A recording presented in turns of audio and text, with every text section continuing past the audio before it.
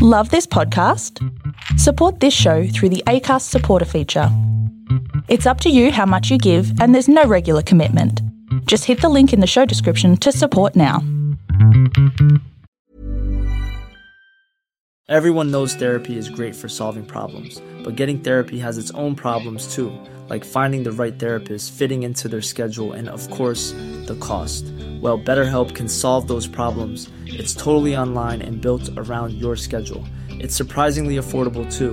Connect with a credentialed therapist by phone, video, or online chat, all from the comfort of your home. Visit BetterHelp.com to learn more and save 10% on your first month. That's BetterHelp, H-E-L-P. Hey my friends, I'm so excited to tell you that my very first book, The Path of an Eagle, How to Overcome and Lead After Being Knocked Down, is now available for pre-order. You can go and do that now. The link will be in the show notes below. I would greatly appreciate each and every one of you if you could go and pre-order a copy right now. The book will be officially launched September 27th of this year, but you can go and pre-order a copy of the book right now, and I hope that you all consider doing that. All right. Let's do the show. There is a story for everyone here because every story matters. Welcome everyone to the Storybox. This is the place to be if you are a lover of stories, learning new and interesting things, and if you want to grow abundantly. My name is Jay Phantom, and I believe it's my purpose to help you realize your worth and become the greatest and best version of you possible. I am grateful that you're here today. Now let's journey into the Storybox together and hear more about whose story will be unboxed today.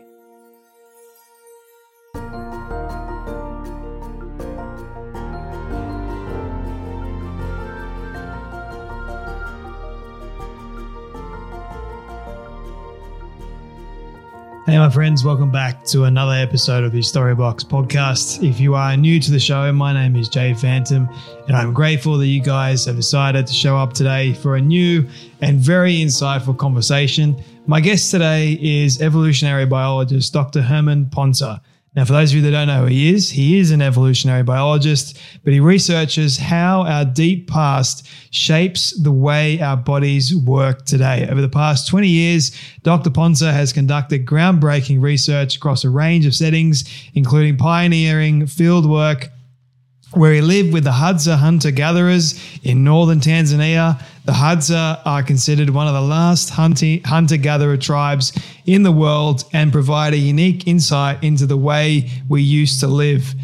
In our conversation today, Dr. Herman Pontzer and we discuss how we have this misunderstood idea of our metabolism, how we burn fats, and how exercise isn't really the main form in the way that we can burn excess fat, which is pretty much the misunderstood concept today.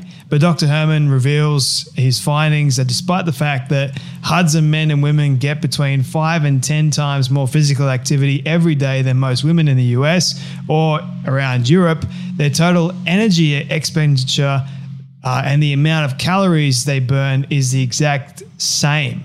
And we discuss why that is the case during this conversation.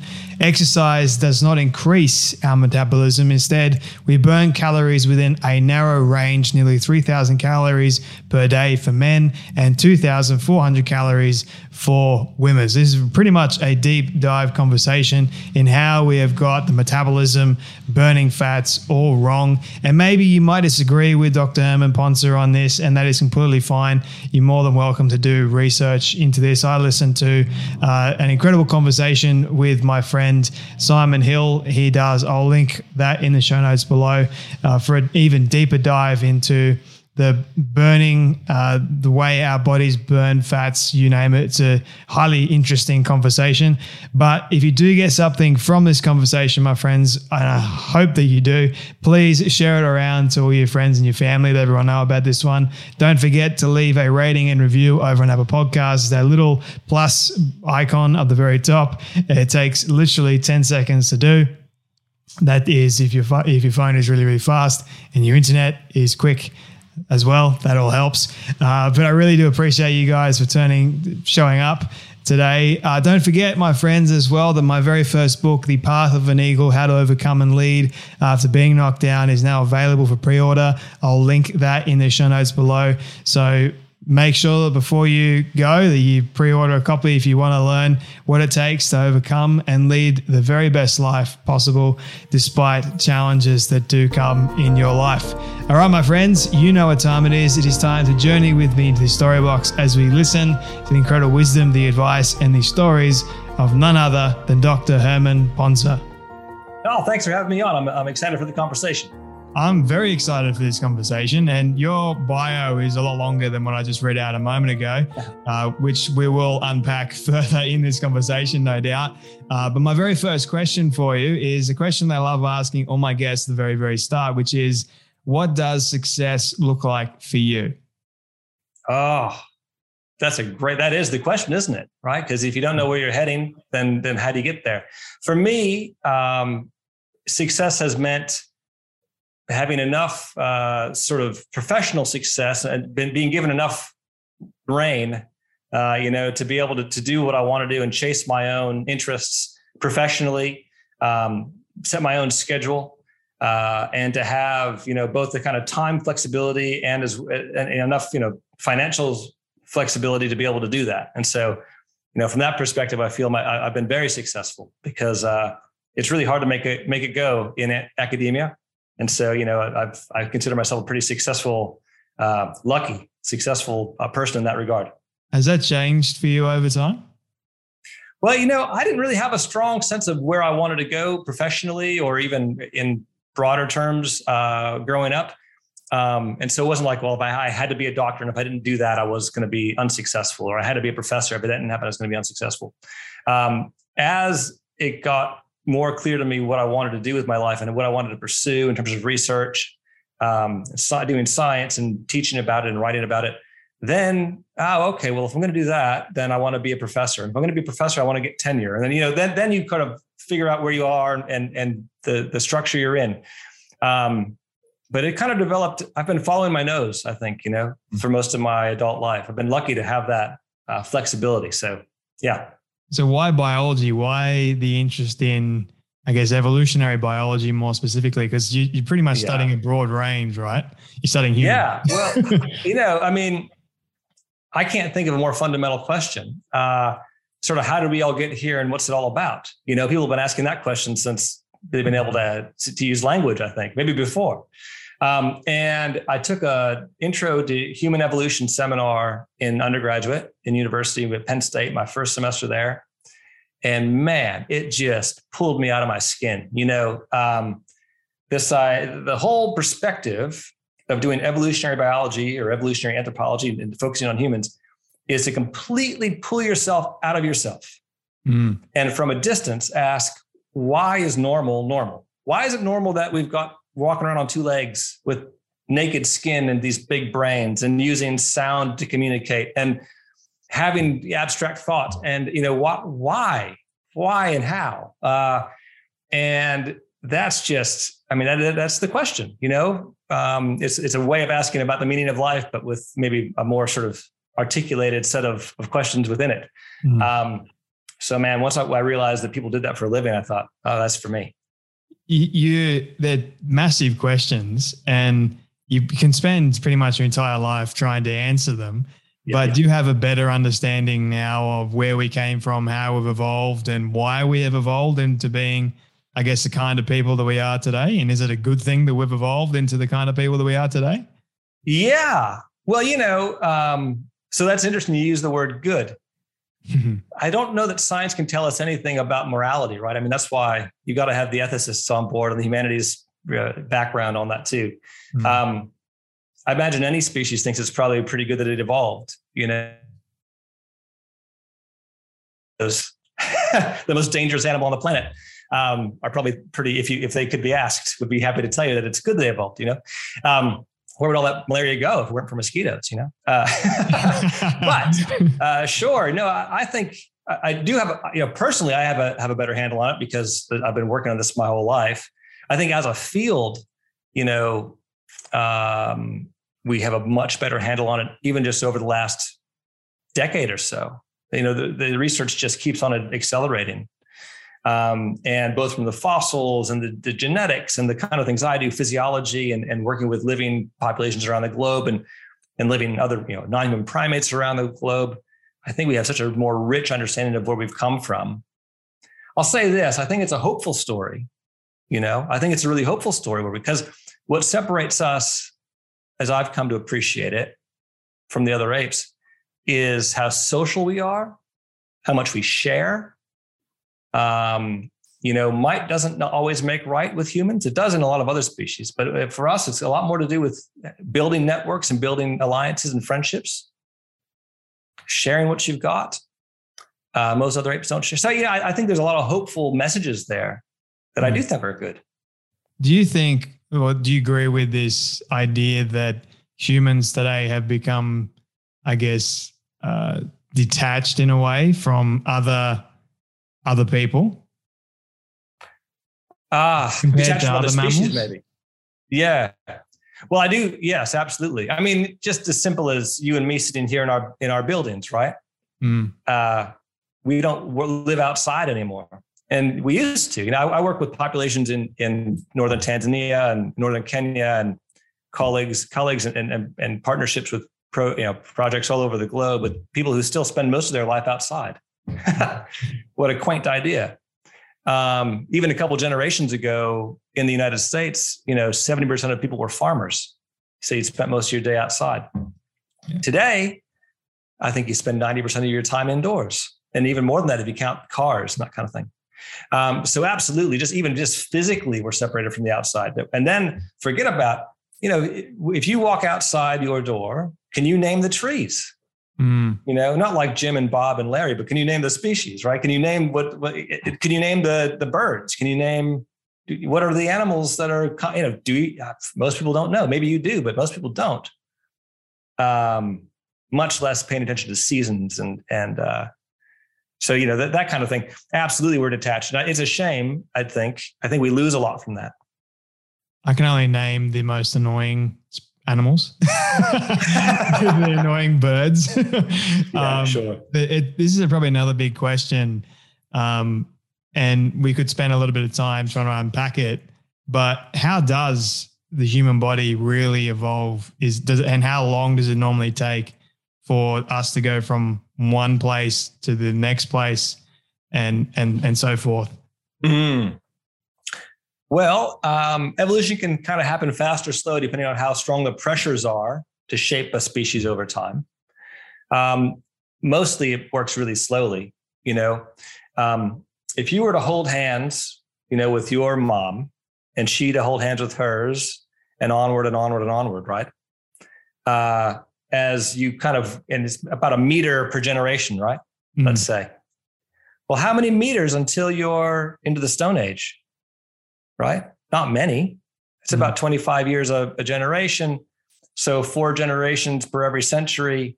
So 40 per every 1,000 years, right? So 400 per every 10,000 years. So 400, I probably did the math wrong, but you see my point. Very quickly, before you wouldn't be out of Sydney. You wouldn't be at city limits before you're back to, the early Paleolithic. So in some sense, it's really slow because every one of those daughters and moms is the same species and recognizes each other as part of the same family. But you go back far enough, you're probably not even 100 kilometers away and you're holding hands with something that looks like an ape, right? So it's mind-blowing. In some ways, it's very slow. In some ways, it's very fast. We know that we came from an ape-like thing about 7 million years ago. And for the first 4 million years, we're very ape-like.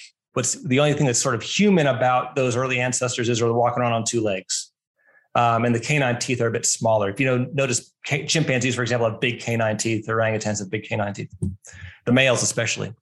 But otherwise, we're kind of walking around like 2-legged apes. And then around 2 million years ago, 2.5 million years ago, there's a real shift in the way that hominins, and that's the catch-all for our ancestors and us too. It's a group of species. Hominins change, some of them, not all of them, change the way they're getting their food. And it changes to a hunting and gathering strategy. Yeah. And that's really where things take off. And then things accelerate actually quite rapidly over the last 2 million years and end up in this weird, sweaty, hairless, big-headed thing like you and me. Do we know exactly why it takes, say, for example, millions of years and then it speeds up rapidly? Or is that something that we still are trying to work out? So there's no blanket answer for that for all species. Crocodiles have been the same for hundreds of millions of years, for example. Sharks have been the same since the Permian. There's 300 million years. In our case, the process is always the same. When environments push hard on a species, and by push hard, we're saying there's a lot of individuals don't make it, don't grow up, and don't have kids because they're not a good fit. They don't have the right fit. Yeah, we call it fitness. Their bodies aren't the right physiology, whatever. It's not calibrated well to the environment.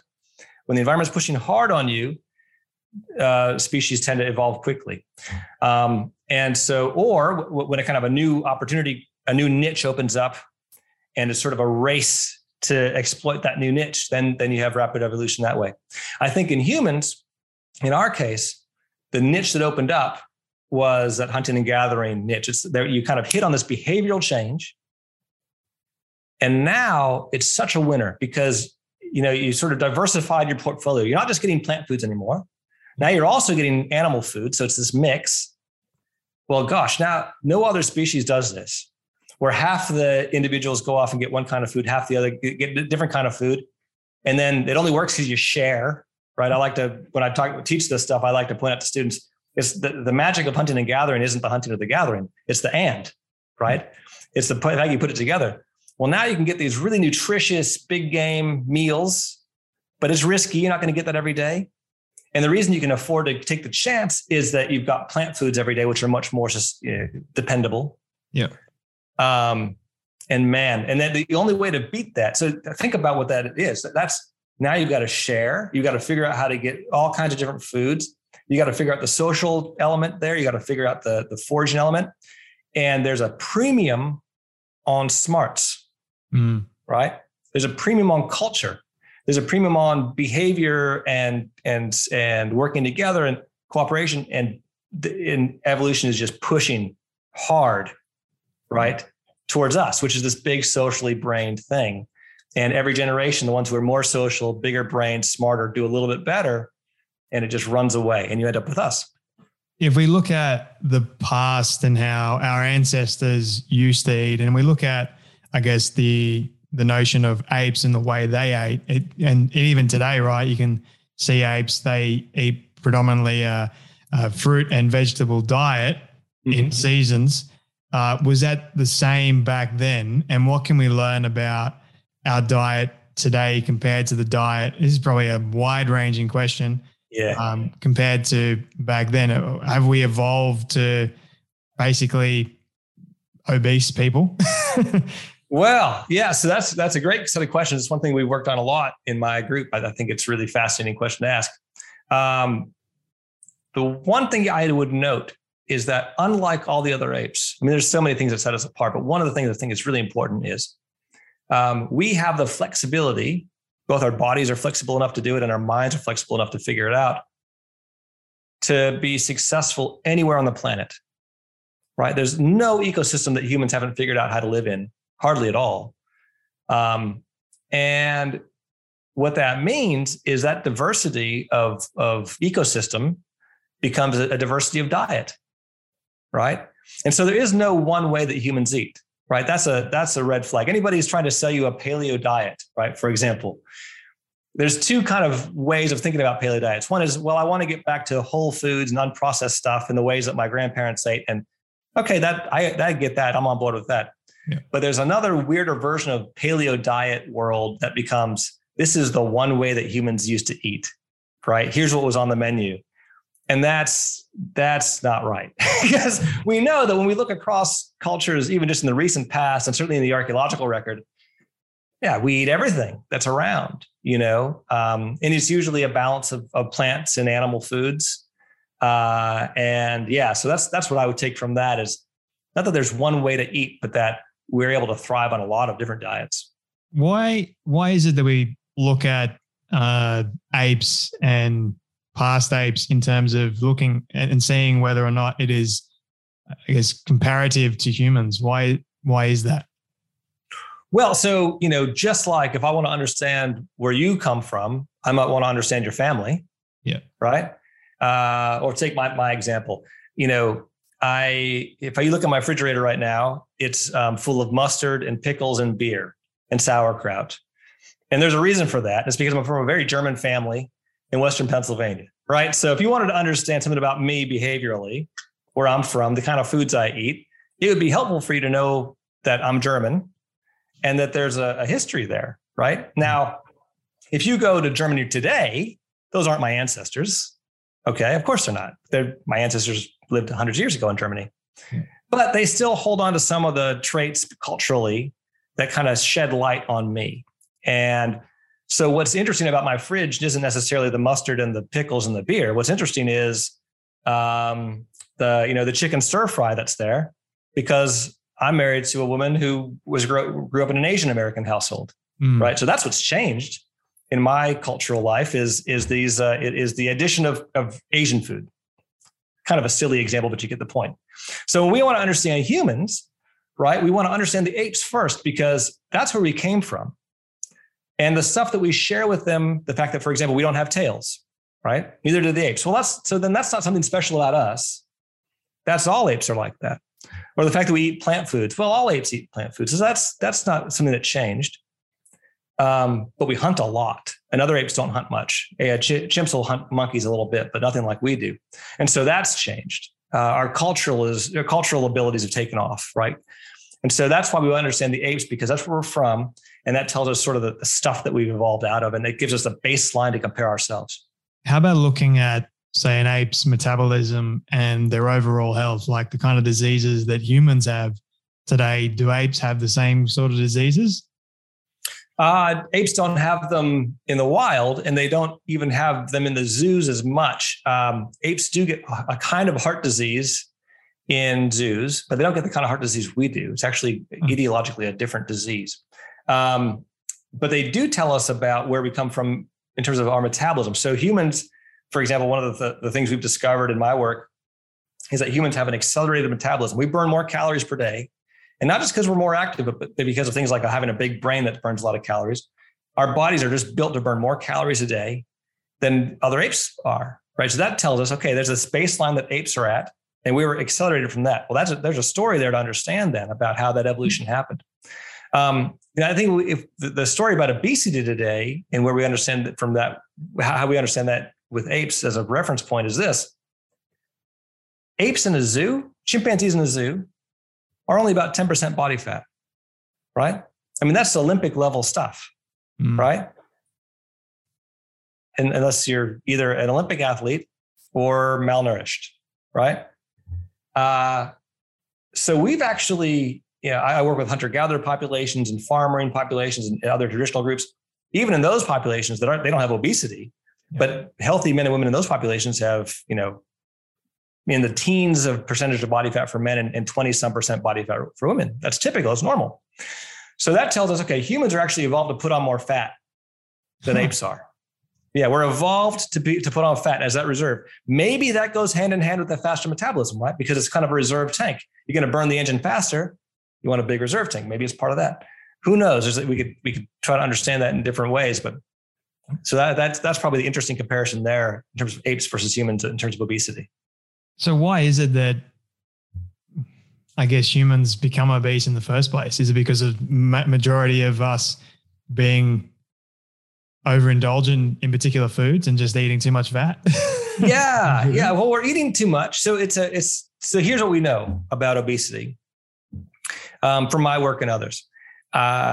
It's not a question of not burning enough calories, because actually, when you look across populations, no matter how physically active or inactive populations are, they're all burning about the same number of calories a day. So your body's adjusting metabolism to keep that in a pretty narrow range. So it isn't that we're falling down in terms of calories burned. Instead, we must be falling down in terms of calories consumed. We're messing that up. We're eating too much. And then the question becomes, well, why? And there's lots of ideas out there. Some people want to blame fats. People want to blame carbs, And I think the best evidence for this is modern ultra-processed foods. These sort of overly engineered, focus group tested, literally engineered to be overeaten foods that just, they fool your brain, right? So your brain is really good about matching the calories you bring in and the calories you burn out. It's incredibly good at that, actually. It's a hard job to do, and we all do it incredibly well. But in modern food environments, a lot of us, our brains get fooled and they make a mistake, a little mistake. We're talking less than 1% a day on average. And it tends to overconsume. And what that does is you gain a couple pounds a year. And by the time you're 40 years old, you have a problem. Yeah. What are some of the cardiometabolic diseases that do affect a lot of people today? Is it more? Oh, yeah. I mean, so from heart disease, diabetes to stroke, kidney disease, those are in the kind of realm of cardiometabolic diseases. And all of those are exacerbated by obesity, that you're much more likely to fall ill from any of those things if you're obese or overweight. Those are the number one killers in the planet, on the planet. It used to be 100 years ago, we were dying from infectious disease as a species. That's what would get you. Today, it doesn't matter if you're in a rich country or poor country, you're most likely to die from one of these cardiometabolic diseases. And that all came from obesity. Well, it's all from the same root problem of having poor diet. And activity plays a role there for sure. Activity is important. Exercise is important for example, preventing heart disease, helps prevent some cancers. And so diet and exercise, this sounds like the same old diet and exercise story. Yeah.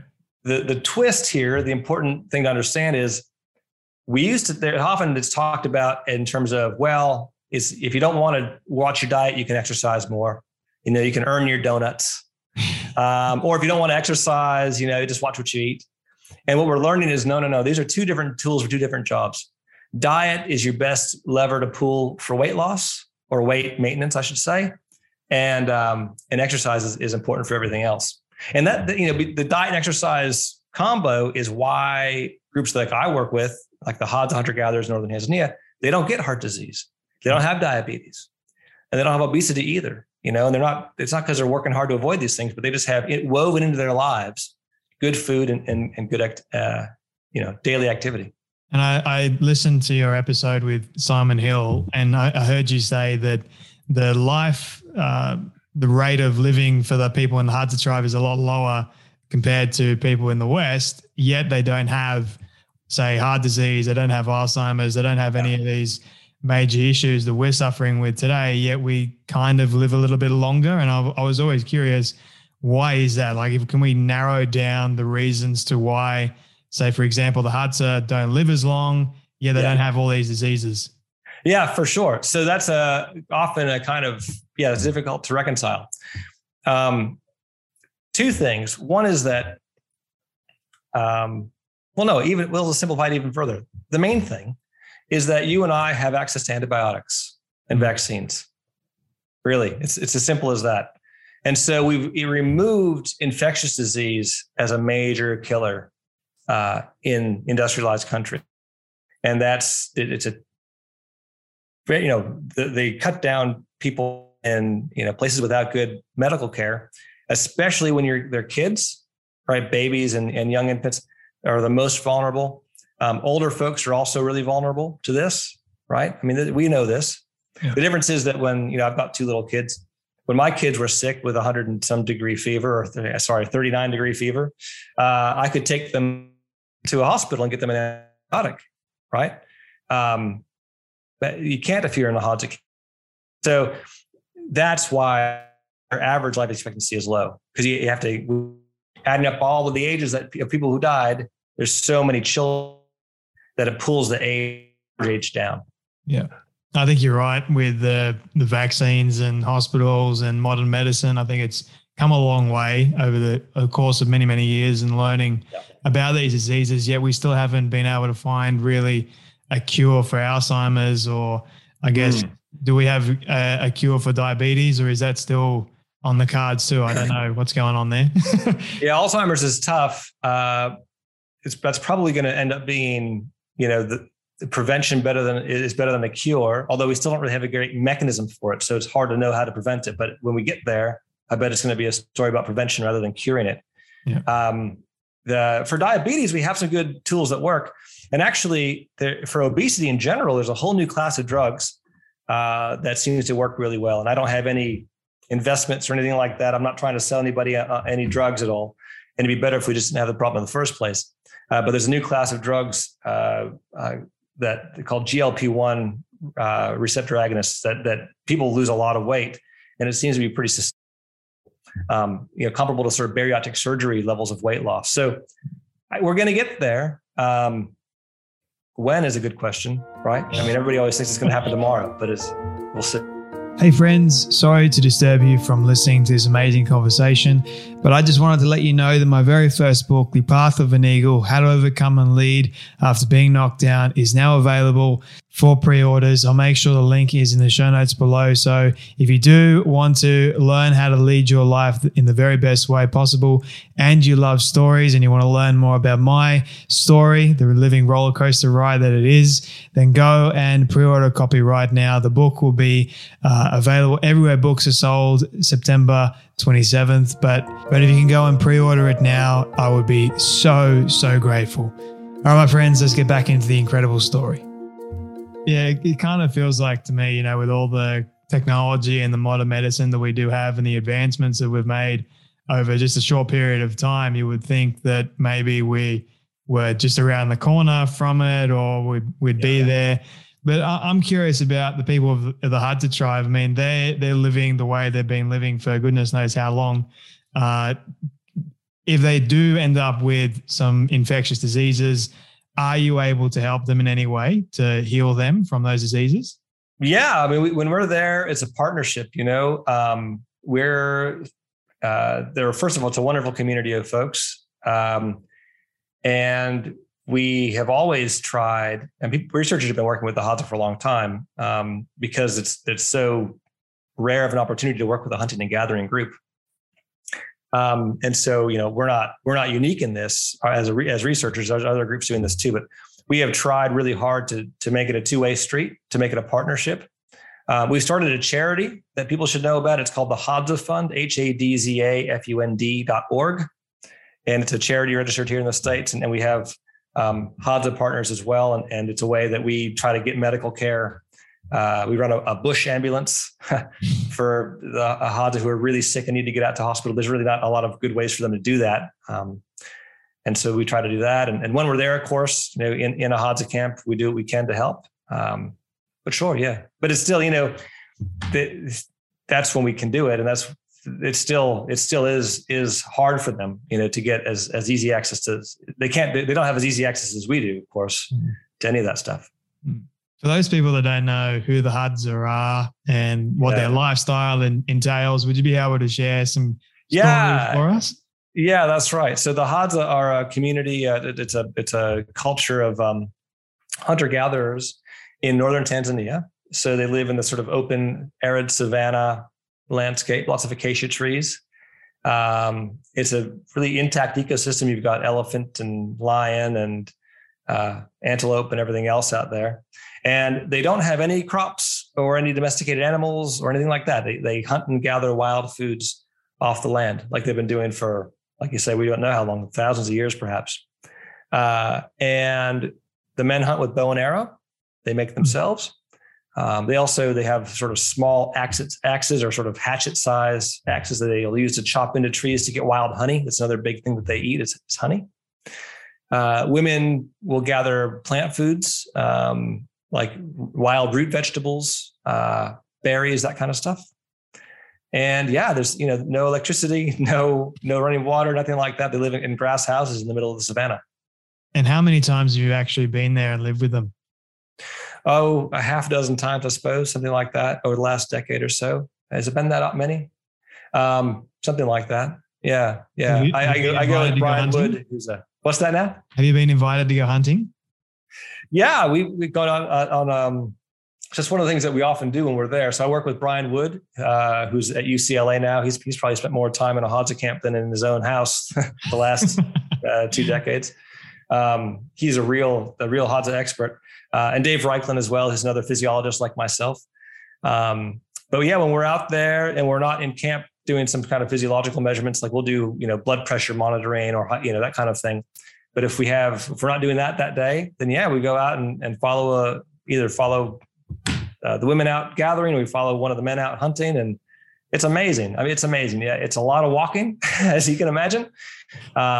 You see a lot of country, and it's just really special, and they're so generous and wonderful to invite us in and work with us like that. But it's really special. Yeah. Are you game enough to eat their food too? Yeah. I mean, we don't make a habit of it. We don't sort of, depend on them or anything like that. We don't want to mess up.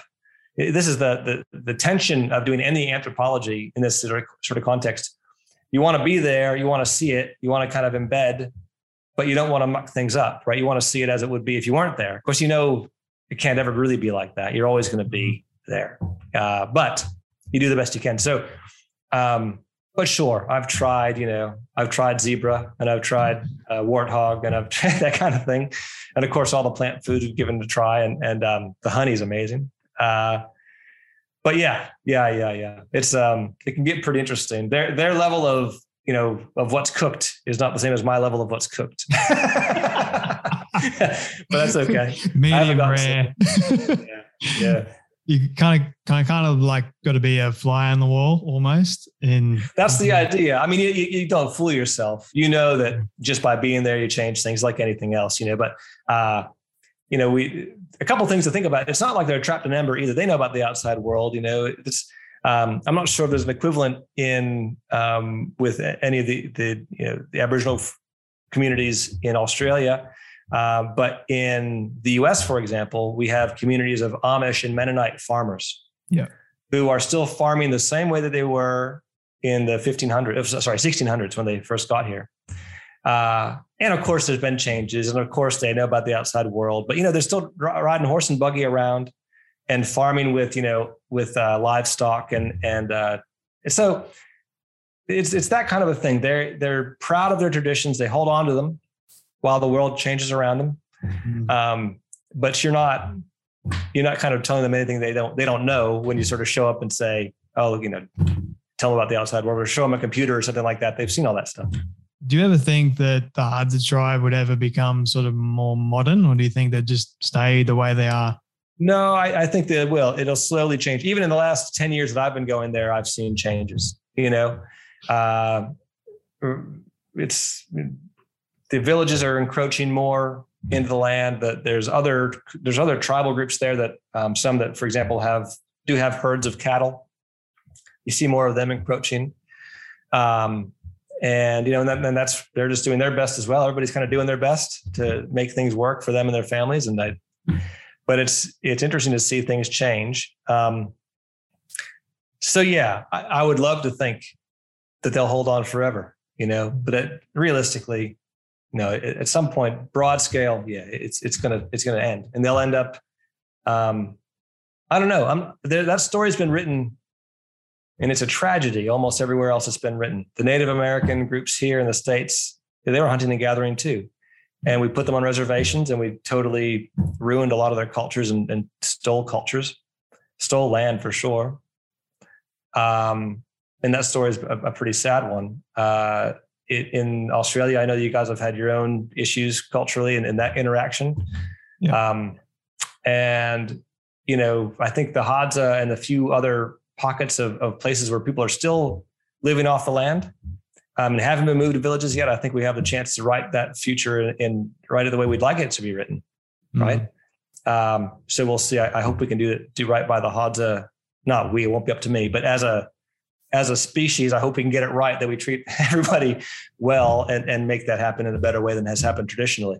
I think there's definitely a lot of positives that do come with being more modern, but I also happen to believe that the way things have been done for them have worked for a long time. They seem to be happy with it. So I guess it's just being cautious of them and as a people and not making the same mistakes that we've made in the past. Yeah, well, exactly. With other tribes. Yeah. But how have the Hadza people taught you about the misunderstood nature of our metabolism? Oh, well, that's one of the most fun pieces of the research I've done the last 10 years, at least. So I started working out there in 2009 and 10 with Brian Wood, like I said, and Dave Reichland. And the whole goal was to measure how many calories a day you burn. Very simple question, right? How many calories do you burn every day if you're a hunter-gatherer? Mm-hmm. And nobody had ever measured humans in a hunting and gathering community before. And it's a really critical piece of information because we were all hunting and gathering. Everybody on the planet was hunting and gathering just a few thousand years ago. And so that's the way that we've evolved. And that's the context you want to understand our species. Great. So we finally got funding to go do it. And we were sure, because the Hadza are so incredibly active, and women get 13,000 steps a day on average, men get 19,000 steps a day on average. It's a ton of activity. Of course, they're going to burn tons more calories. We just wanted to know how many more. What was the deficit between us in the industrialized world and them? And so we went out there with all the latest kit and the best ways to measure energy expenditures. We used isotope tracking techniques that measure it for a week, total average energy expenditure over the course of a week in 30 men and women in the Hadza community. Got the data back. It's a kind of, you get urine samples. You have to analyze the urine samples. We had to get all the data back home, back to the States, send it to a lab, got all the data back. And we were shocked to learn that it's the same as you and me, right? These guys are incredibly active. They get more activity in a day than most Americans get in a week. And yet, total calories a day, indistinguishable between Hadza men and women and folks here in the US and other industrialized parts of the world. So that was a total mind blower. That was like, what the hell's how do we misunderstand it so badly that we could be this surprised, right? Obviously, we were just completely wrong about how metabolism really works. Why have we been wrong? Yeah, well, I've been trying to untangle that in the last 10 years or so. And so the story continues to be written, but here's what we know so far. One is the reason that we were so sure that activity must be kind of driving the bus here with energy expenditure is that people had just always been estimating energy expenditures from activity, right? We didn't actually have a good way to measure energy expenditures outside of a laboratory until just a couple decades ago. These isotope tracking techniques are really the only way to do it. And those methods weren't available. And so people knew from laboratory studies that walking and running and other activities cost energy. Mm-hmm. And so they assumed that, then if I know how active you are, I can just kind of add up all the sums of how many hours you spent walking, running, whatever, and I add it all up, and that's your calorie expenditure. And there was no way to prove them wrong because nobody had done the measurements. And the other thing is, I think a lot of the work in metabolism came out of kind of perspective, which is has made so many big advances in medicine, but doesn't think about humans the way that I do. I was trained to think about humans as evolved organisms, and evolution can be tricky. And you expect evolution to be tricky because evolution doesn't care about having a bikini ready body for the beach, or even really necessarily about being particularly healthy. Evolution cares about having kids, right? And so you would expect an evolved organism to be very clever about how it burns its calories, and to be dynamic in the way it responds to lifestyle and activity. Okay, so now let's back up a second and ask, how do we understand the Hadza results then? And that's what I think we come down to, that it isn't just activity driving the bus, that instead the body's being adaptive, being clever. And that's how you can have this seemingly impossible situation where these really active people have the same expenditures as really sedentary people, because they're spending their calories differently, more on activity, but less on other stuff. And it keeps the total numbers the same. I wasn't that long ago that we actually had someone, I forgot who it was, who created the calorie. And then it's just been this massive thing in the health and fitness space where everyone's like calories in versus calories out. You got 20% versus 80%. They say 80% is diet, what you eat, 20% is exercise, that sort of thing. And you got these studies of people that have done, they've been on sort of a healthy diet, and they've also reduced the amount of exercise they've done. They've still lost weight. Then you got the other people that have increased the amount of exercise they've done and then just continue to eat the same rubbish, and they haven't really lost as much weight and they feel 10 times worse as a result. So you got all those studies done, but it seems like, I guess there's been a miscommunication somewhere about the calorie and what it actually is, like energy, expenditure, all that sort of stuff, which is another reason why I stopped tracking calories, because firstly, I got sick of it. And secondly, it just didn't match up for me. Well, yeah. I mean, it's really hard to track calories in. First of all, people, even well-intentioned and well-informed folks, have a hard time tracking the calories you eat. It's just really hard to know because the food, the packaging label might be off by quite a bit compared to what's on the inside. Anyway, people digest foods a little bit better or worse, so there's that. But then on the energy that you burn, good luck, right? I mean, how would you know how many calories you burn? If you're not in a study, the kind of study that we run, I can tell you, you just be guessing, right? And so I think that's, I think moving away from counting calories, I understand that, and it makes sense to me as a strategy, because it can be really kind of feel like a fool's errand to try to keep track of them. It still is, and fundamentally, physics is still right, and every calorie worth of fat that you've got on your body is a calorie that you ate. I mean, that is just true. But yeah, keeping track of the accounting on that is not worth your time. It's better to focus on the foods the kind of quality of foods you eat. You should be active anyway. That's the way to go, I think. So exercise is still important in terms of healthy lifestyle and all that sort of stuff. Yeah. And in fact, all the adjustments your body's making that kind of keeps your body burning the same number of calories if you're really active or not, those adjustments are probably part of the reason exercise is so good for you. You're burning less on stuff you shouldn't be burning on anyway, like inflammation, right? Stress reaction. We know that people who exercise a lot have lower inflammation levels. They don't react to stress as strongly, right? Their heart rates don't go up as high and they come back down faster, for example. Your body's saving energy in these ways. If you're someone who exercises a lot. And we think that that's kind of basically that's the mechanism by which your body adjusts. And these are all healthy things. So yeah, exercise is essential. Be really clear about that, but it doesn't work the way you think it does. I guess you could have those people that would say, look, Herman, you've said that people such as the Hard to Thrive, the men are doing 19,000 steps a day. I'm doing that in my life. And meanwhile, we're just burning pretty much the same amount of calories. So what's the point? What's the point in me actually exercising? Should I just remain on the couch and continue to burn the same amount as these active people? What would you say to those sort of skeptics, I think? Yeah. Well, I mean, I'd say you're misunderstanding how this works. Your exercise is the rhythm section of this vast orchestra that is your body. 37 trillion cells at work all day. And if you don't have physical activity and your muscles burning energy, pulling in nutrients, burning it up, if instead you've got all the other systems sort of flush with energy, actually burning all your energy, that's bad. There's no rhythm section. You get out of sync. And you're going to get sick. And we know this. We know that from countless epidemiological studies, from randomized controlled trials, whatever level of evidence you'd like. If you don't exercise, if you're not physically active every day, as much as you can be, you're going to get sick. You're going to be much more likely to get heart disease, diabetes, all that stuff. So exercise is still essential. It doesn't change it at all. But I think what's neat about the work that we're doing is it kind of helps us understand why.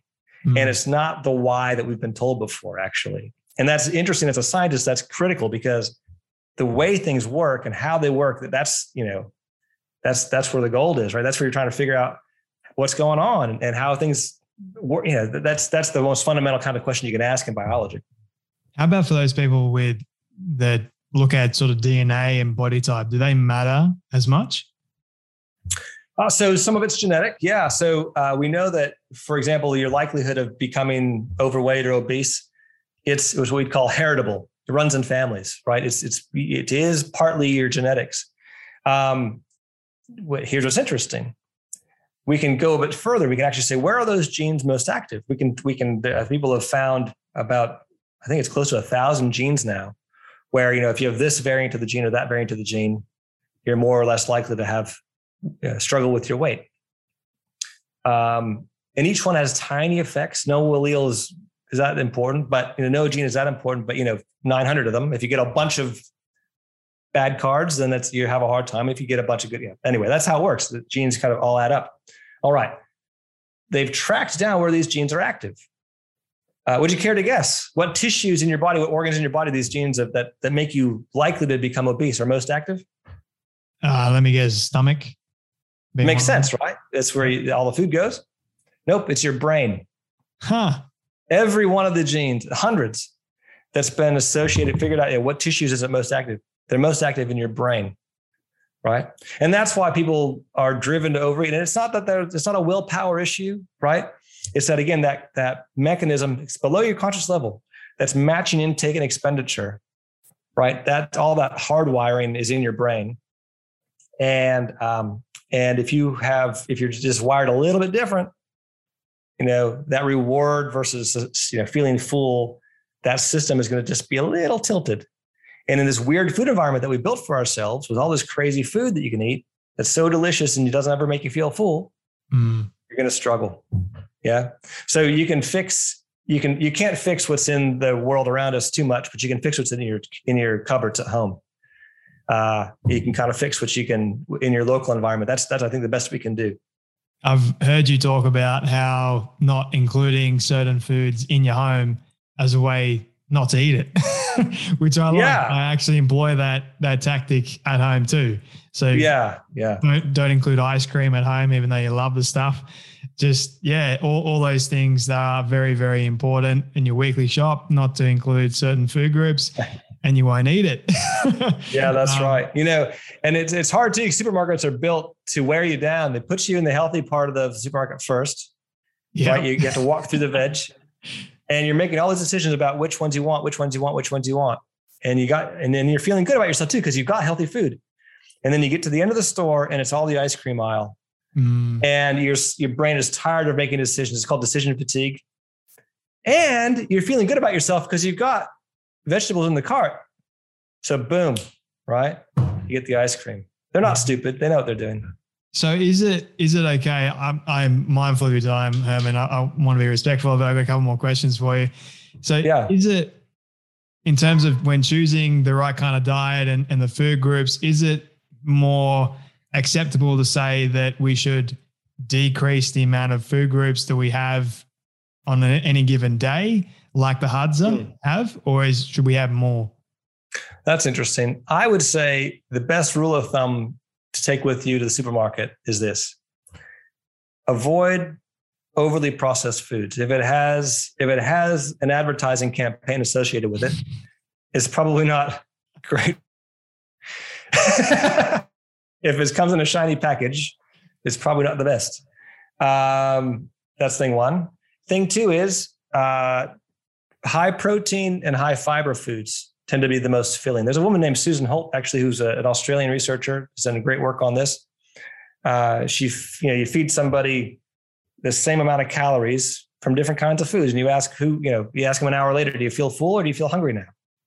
And you're most likely to feel full on foods that have high fiber contents and high protein contents. And you're least likely to feel full. In other words, you're most likely to feel hungry again if you've had, baked goods or, sweet processed food kind of stuff, the junky stuff, So, there's different ways to do that. You could go high protein. People go like low carb diets. Sometimes that works for people. That's great. Some people go plant-based and it ends up being more high carb, but more whole foods, fiber-based foods. There's a lot of ways to get there. But yeah, avoid the packaged stuff if you can. Should we eat for weight loss, weight management, weight gain as well? What should we be eating for, or just overall health? Yeah, I guess it depends on where you're at. If you are at a weight that's really unhealthy for you, BMI and your weight, it's just a number. It's only one data point in how healthy you are overall. I don't want to overstate it, but it is true that if you have obesity, you're much more likely to develop other diseases down the stream. So in that case, you probably ought to try to find a diet that you could lose a little bit of weight. And that would be a good idea. But if you're in a healthy weight, then eat for weight maintenance, right? So I think it depends on where you're at. And you never want to sacrifice, healthy, nutritious foods just, to be able to lose weight quickly, that kind of thing. I'd advise against that. Yeah. I'm not a dietitian. I should say that. I'm an evolutionary biologist, right? So if you're getting your diet from an evolutionary biologist right now, but that's what I understand. And you got all these, I guess, diets out there. You got paleo, you got keto, you've got vegan, you got carnivore, you got all these ones. I can't keep up, to be honest with you. Eat for overall health. I was curious in terms of the BMI construct, what's the safe BMI level?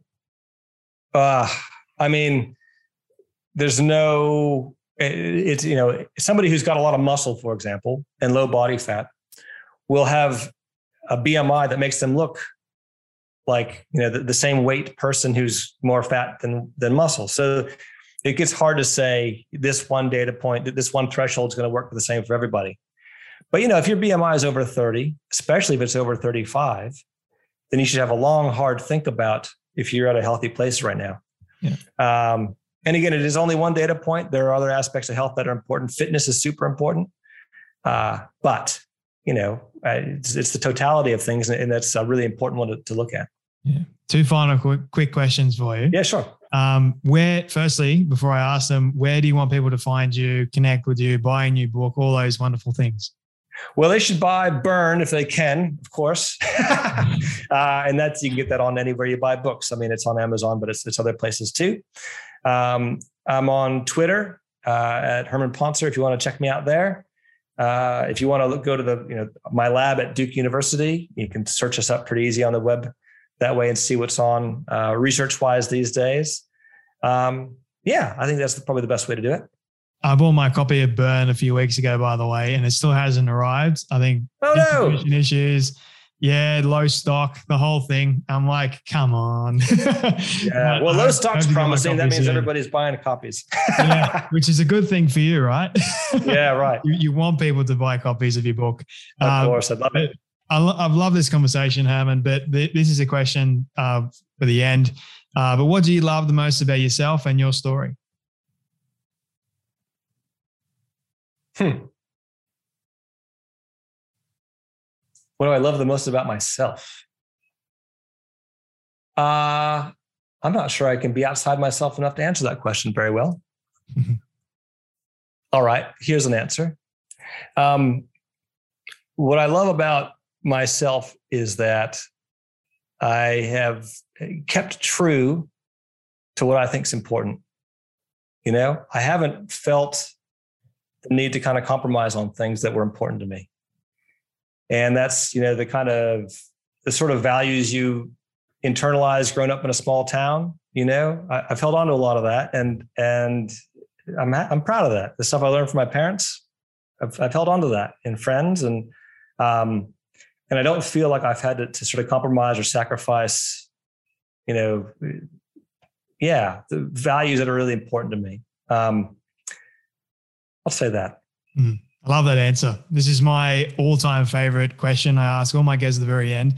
It is a hypothetical one, but I want you to imagine with me for a moment that you've been able to reach the age of 100. You've been able to study everything that you want, but your friends and your family have decided to put together a film for you of everything you've ever said and everything you've ever done. Don't ask me how in the world they got it all. We'll call it magic for the sake of argument, but they've been able to get it and show it to you on your 100th birthday.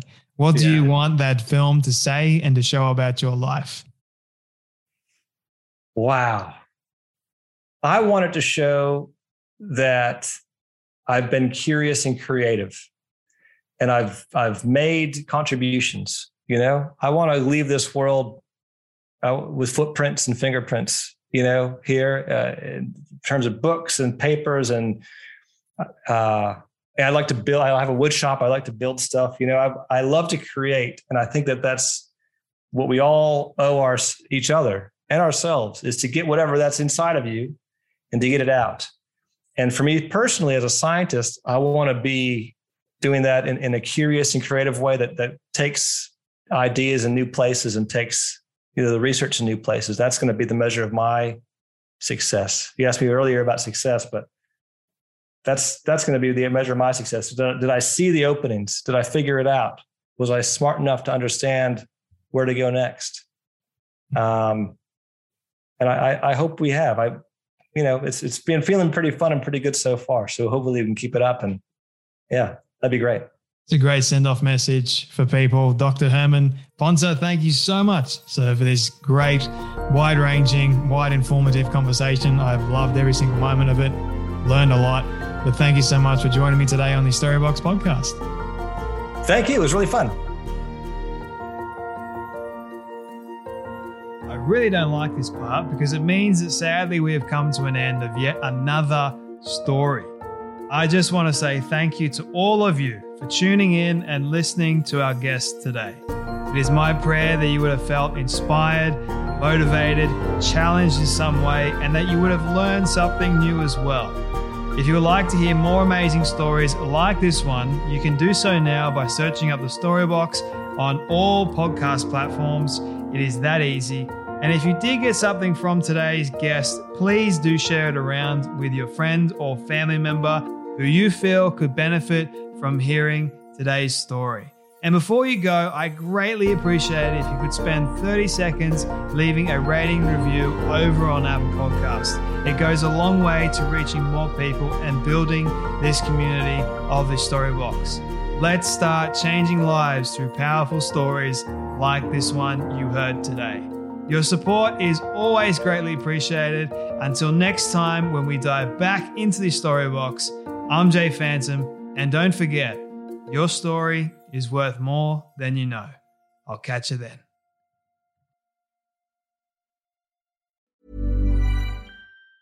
Ever catch yourself eating the same flavorless dinner 3 days in a row? Dreaming of something better? Well, HelloFresh is your guilt-free dream come true, baby. It's me, Keke Palmer. Let's wake up those taste buds with hot, juicy pecan-crusted chicken or garlic butter shrimp scampi. Hello Fresh. Stop dreaming of all the delicious possibilities and dig in at HelloFresh.com. Let's get this dinner party started.